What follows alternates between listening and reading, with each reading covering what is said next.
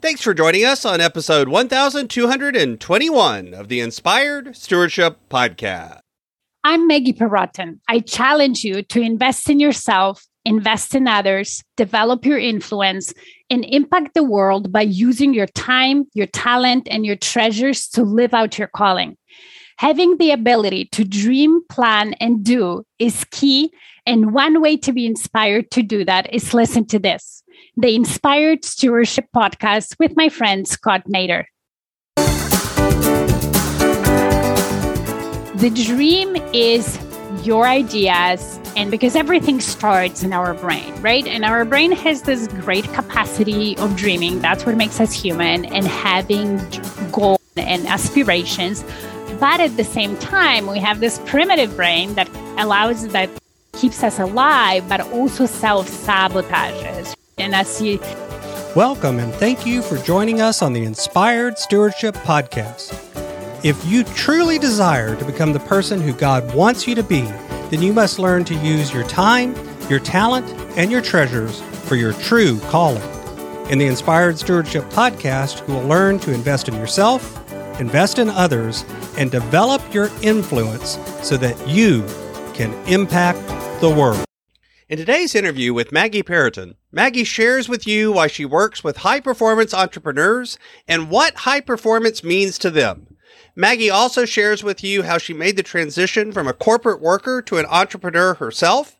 And I also asked Maggie about her approach to coaching called the Dream, Plan, Do model. One reason I like to bring you great interviews like the one you're going to hear today is because of the power in learning from others. Another great way to learn from others is through reading books. But if you're like most people today, you find it hard to find the time to sit down and read. And that's why today's podcast is brought to you by Audible. Go to inspiredstewardship.com/audible to sign up, and you can get a 30-day free trial. There's over 180,000 titles to choose from, and instead of reading, you can listen your way to learn from some of the greatest minds out there. That's inspiredstewardship.com/audible to get your free trial and listen to great books the same way you're listening to this podcast. Maggie Perrotin lives in Canada in the Toronto area with her blended family and 4 kids. She is a self-development geek, loves nature, traveling, and good food. She holds an executive MBA from Jack Welch Management Institute and has over 14 years of experience in various corporate leadership positions. As an international business and leadership coach, Maggie helps service-based entrepreneurs make the income they want in their business and become outstanding leaders in the process. Through her Dream, Plan, Do coaching model, she supports her clients in becoming confident CEOs by aligning their mindset, business skills, and high-performance habits. This allows them to transform their business from an unreliable source of income to a client-attracting diamond. Welcome to the show, Maggie. Thank you. Thank you, Scott, for having me. I'm happy to be here. So last week, one of the things we talked about was this idea of being high performance. You mentioned having high performance habits. And I know you work a lot with service-based entrepreneurs. Mm-hmm. What does high performance mean to those entrepreneurs? And what are some of those habits that you were talking about that help them achieve that? Okay. So I think what it means to before they work with me and what it means after they work with me, it's two different things because, and maybe it's my interpretation. I always say, hey, English is not my mother tongue. So sometimes the way I understand certain terms might be a little bit different because sometimes I find people who think of high performance as somebody who just goes all the time and never stops and achieves and so on. And for me, this is not what high performance means. Okay. So what it means for me is, yes, achieving a lot, but because you're effective with your time, you're intentional about it, you have habits that support it, but at the same time, you're high performing because you slow down, you take care of yourself, you're healthy, you're rested, your creative solution-based brain is operating at its highest level, and you're able to accomplish much more in less time even than some other people working just hard. Okay. So that's what it means for me. And yeah, when I work with my clients and the way I went on that path of high performance, I actually burned out in my corporate role. So like about a few years back in I was kind of middle management at the time. It was a situational thing, whatever. We were asked to do too much for no matter high performing we were. It was just not enough people to deliver whatever we had to deliver. And that led me to burn out and led me to rethink the way I work, what I want to do, and so on. And I signed up for some high performance coaching. And when I started to implement those habits in my life, and again, it's not just about, yes, some of it is planning, some of it is being very intentional, how you spend time focusing on the most important things. But there's a lot of self-care in it too. Because again, when we're busy and our brain is engaged more at that fight and flight response, oh my God, everything is burning, everything is so on, we're actually not creating the best solutions, whether it's for our business or for our lives. And the brain that does actually needs time, and it needs quiet, and needs time to think and so on. And you can only do it when you're intentionally plan for it, when you are proactive. Because if you just hope that this will happen, right? Oh, I'm just going to do it when I have time. You'll never have time. Like life will happen to you all the time. But when you're proactive, less of that will happen, less fires and so on. Mm-hmm. So with my clients, we implement step by step, small habit by small habit, depending on where they are and what they need, right? When they start with me, those high performance habits, so they can really tap to as much of their potential in their brain as possible. So they're slowed down and they truly effectively use their time in their business, strategically grow their business, not just by spinning in a hamster wheel every day. Yeah, it's one of the things that I talk to people about is I work in productivity and getting things done with some of the clients that I work with. And usually when they come in, they define it as, I want to get more things done. My reframe is, no, you don't. You actually just want to get the right things done. Yes, exactly. And usually you do that by letting go of some of the wrong things. Yes. It's not by piling more on. It's by getting rid of some stuff that you get more done, which is ironic because it feels like, no, I just have to keep adding things to my plate. But most of us, our plate is way too full already. Yeah. And that's where people, when they start, they get like the productivity or high performance wrong because they think through the tips or habits, they will just do more of stuff. Whereas no, it's not just that. As you say, it's also getting rid of stuff that does not matter. It doesn't move the needle as much as like at all or not enough. And then or it moves it in the wrong direction. Right. Or and then picking the things that aligned with where you want to go that will get you there the fastest, and just focusing on them without burnt out, without working 24/7, and also again like creating that self-care routines and habits, so then you can actually really come up with the best solutions possible. So you mentioned a little bit about how you transitioned from working in a larger corporate position and now working for yourself. In both of those situations, how did you find yourself serving and investing in others? Because usually as a coach, that's part of what drives us to coaching, is that idea we like helping other people. It's almost universal in coaching. So how did that kind of show up in both places for you? So that's actually what drove me to being a coach, because so very quickly in my corporate career, within a couple of years, I became a people leader in different positions, but starting from like a junior team leader. And my last position was the director of operations when I had 30 people. And then we supported like 450 others in North America.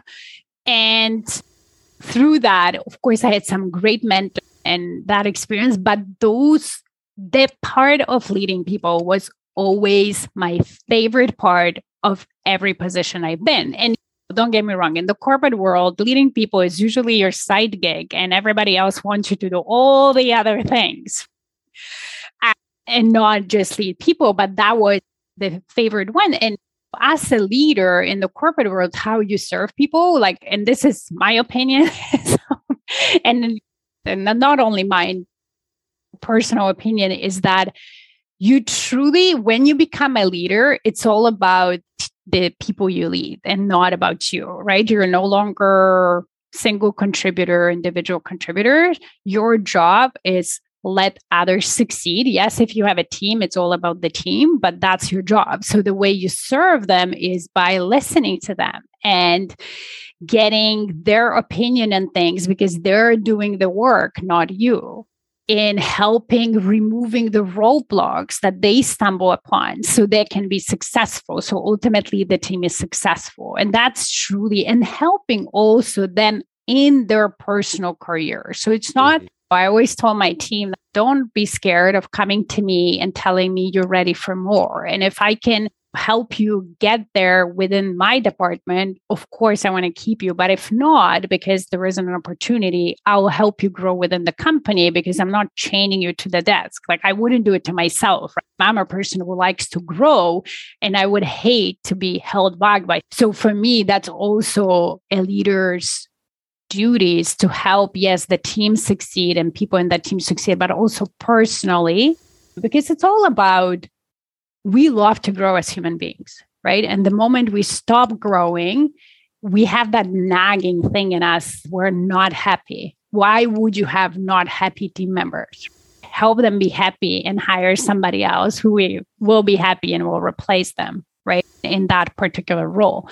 And so when I went through the burnt out, and I realized that I don't necessarily want to grow even further in the corporate world. Like, for me, it meant more stress, more too high of a price to pay for the growth that I wanted for myself, but also the balance that I wanted for my family and me. And so then when I started, well, okay, you don't want to grow in the corporate world. What are you going to do? The passion for leading people led me to coaching. So, yeah, I want to do more of that, not less of that. And the higher I went in the corporate world, the less time I even had for coaching and developing people. So that sort of led me there. And you know that you're a coach yourself. So for our clients, serving our clients, it's helping them succeed, that getting them to the results that they want. And that's so fulfilling when you see your client A starting, because when they come, they're not always in belief that they can get there. They just need help. And those don't even yet really know what there is. They just know that it's not here. Sometimes. Or their there is very small because it's based on what they can believe. Yeah. That's all they can see right now. Yeah, exactly. So then when you start seeing them to gain that confidence in themselves, and then blow the results out of the water, and then start believing bigger and saying, oh my God, I can do it. That's the best feeling ever, selfishly. It's like such a fulfilling thing. And I think that's how we serve as coaches. So when maybe somebody hearing this has the opportunity or the feeling that they want to, maybe they're a leader in a corporate position, maybe they're just at home and it's in their family, and they want to help serve others or help develop others or mentor others. We use different words for it in different contexts. But usually what I hear from people is, I can't do that yet. I'm not ready. I don't know enough yet. I'm not good enough yet. I'm not whatever. What advice would you have for somebody that's hearing that in their head right now? I can say you're ready. You're always ready to be a mentor, because the only way you can become a mentor by actually mentoring people and getting the thing. And the thing, sometimes we think that we need to know it all and be like miles ahead of somebody we mentor. We don't have to. We can mentor a person who's just 2 steps behind us, because if we can speed up those 2 steps for them, that's already helpful. And when we truly want to help and we come from that clean place of serving the other person, having somebody where even you can bounce idea off and just give you a different perspective and see the things you don't see, because as human beings, we all have blind spots, right? Even coaches need coaches, because even though we know when we can help ourselves a little bit better than maybe non-coach because we have all those tools, we're still human, as you say. We're still not perfect. We still have our blind spots. So you can be a mentor, and especially in your family, like whether to your kids or maybe a nephew or maybe even a family member who's the same age, but just is going through a situation that maybe you've been and you helped yourself. I would say you're ready. You can be a mentor. As long as you can listen, truly listen, ask questions, and then give your perspective on that, you can be a mentor to somebody. So in your coaching, I noticed that you frame it as the dream, plan, do coaching model. Yeah. How do you define that? What do you mean when you say that? And how do you use that with clients to help them achieve their goal? What I mean by that is the dream is your ideas. And because everything starts in our brain, right? And our brain has this great capacity of dreaming. That's what makes us human, and having goals and aspirations. But at the same time, we have this primitive brain that keeps us alive, but also self-sabotages. And as you sometimes say, when we focus on dreams for longer than 5 minutes, very often that negative brain will start chirping like, oh, you're not going to apply. You're not ready. You don't know it all. You shouldn't be a mentor yet, and so on. So with my clients, I help them dream, come up with ideas with the goals that they want. And then we work on making decisions about those goals from the place of possibility, from the place of belief that they can achieve it, that they can get where they want to get and beyond. And yes, we will allow the negative brain to come in and assess the risks because it's important, right? Or prepare for certain things, but still make decisions and take action from the belief and not disbelief. So that's first step. Now, the plan portion is very often what especially entrepreneurs who service-based business owners skip. They're like, I have this great idea, let's do it. And then they go into implementation without taking some time to plan. And that can cost them a lot of time, a lot of stress, sometimes a lot of sunk money because they didn't take time to plan, to engage, again, that creative solution-based brain. So I help my clients, I teach my clients you have an idea, you believe in it, and from there, create a plan. How am I going to implement it? And if it's a simple thing, you don't need to spend hours creating plans. It's not about make work project, but it's through, okay, if I have this, what do I need? Maybe there's some skills that I need. Maybe there's some technology I need to prepare. Maybe there is whatever, I need some collaboration, connections made, whatever it is, right? It allows you to then when you go to execution, be so much more effective with it. Avoid so many fires, avoid so many emergencies. Yes, they will happen, but you can be prepared for most of them or avoid a lot of them just by taking some time to plan. And then execution. So when we go to doing and when we're executing, that's where good habits, high performance habits allow to maximize the time you have for your business, you want to spend in your business, and implement well. So that's the model, how it works. You can follow Maggie on Twitter as stairway_2, the numeral 2. She's also on LinkedIn as Maggie Perotin, spelled Perotin. Of course, you can find out more about Maggie and her coaching over at stairwaytoleadership.com. Maggie, is there anything else you'd like to share with the listener? I want to say, reach out. Let's have a conversation. I love to, if there is anything that spoke to you over the last 4 episodes that you just want to chat about, not even become my clients, just reach out. You can find me on all those social media or on my website, stairwaytoleadership.com. I would love to have a chat. Thanks so much for listening to the Inspired Stewardship Podcast. As a subscriber and listener, we challenge you to not just sit back and passively listen, but act on what you've heard and find a way to live your calling. If you enjoyed this episode, please do us a favor. Go over to inspiredstewardship.com/ iTunes Rate, all one word, iTunes Rate.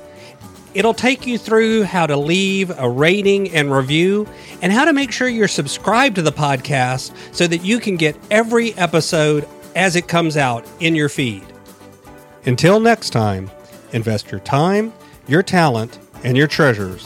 Develop your influence and impact the world.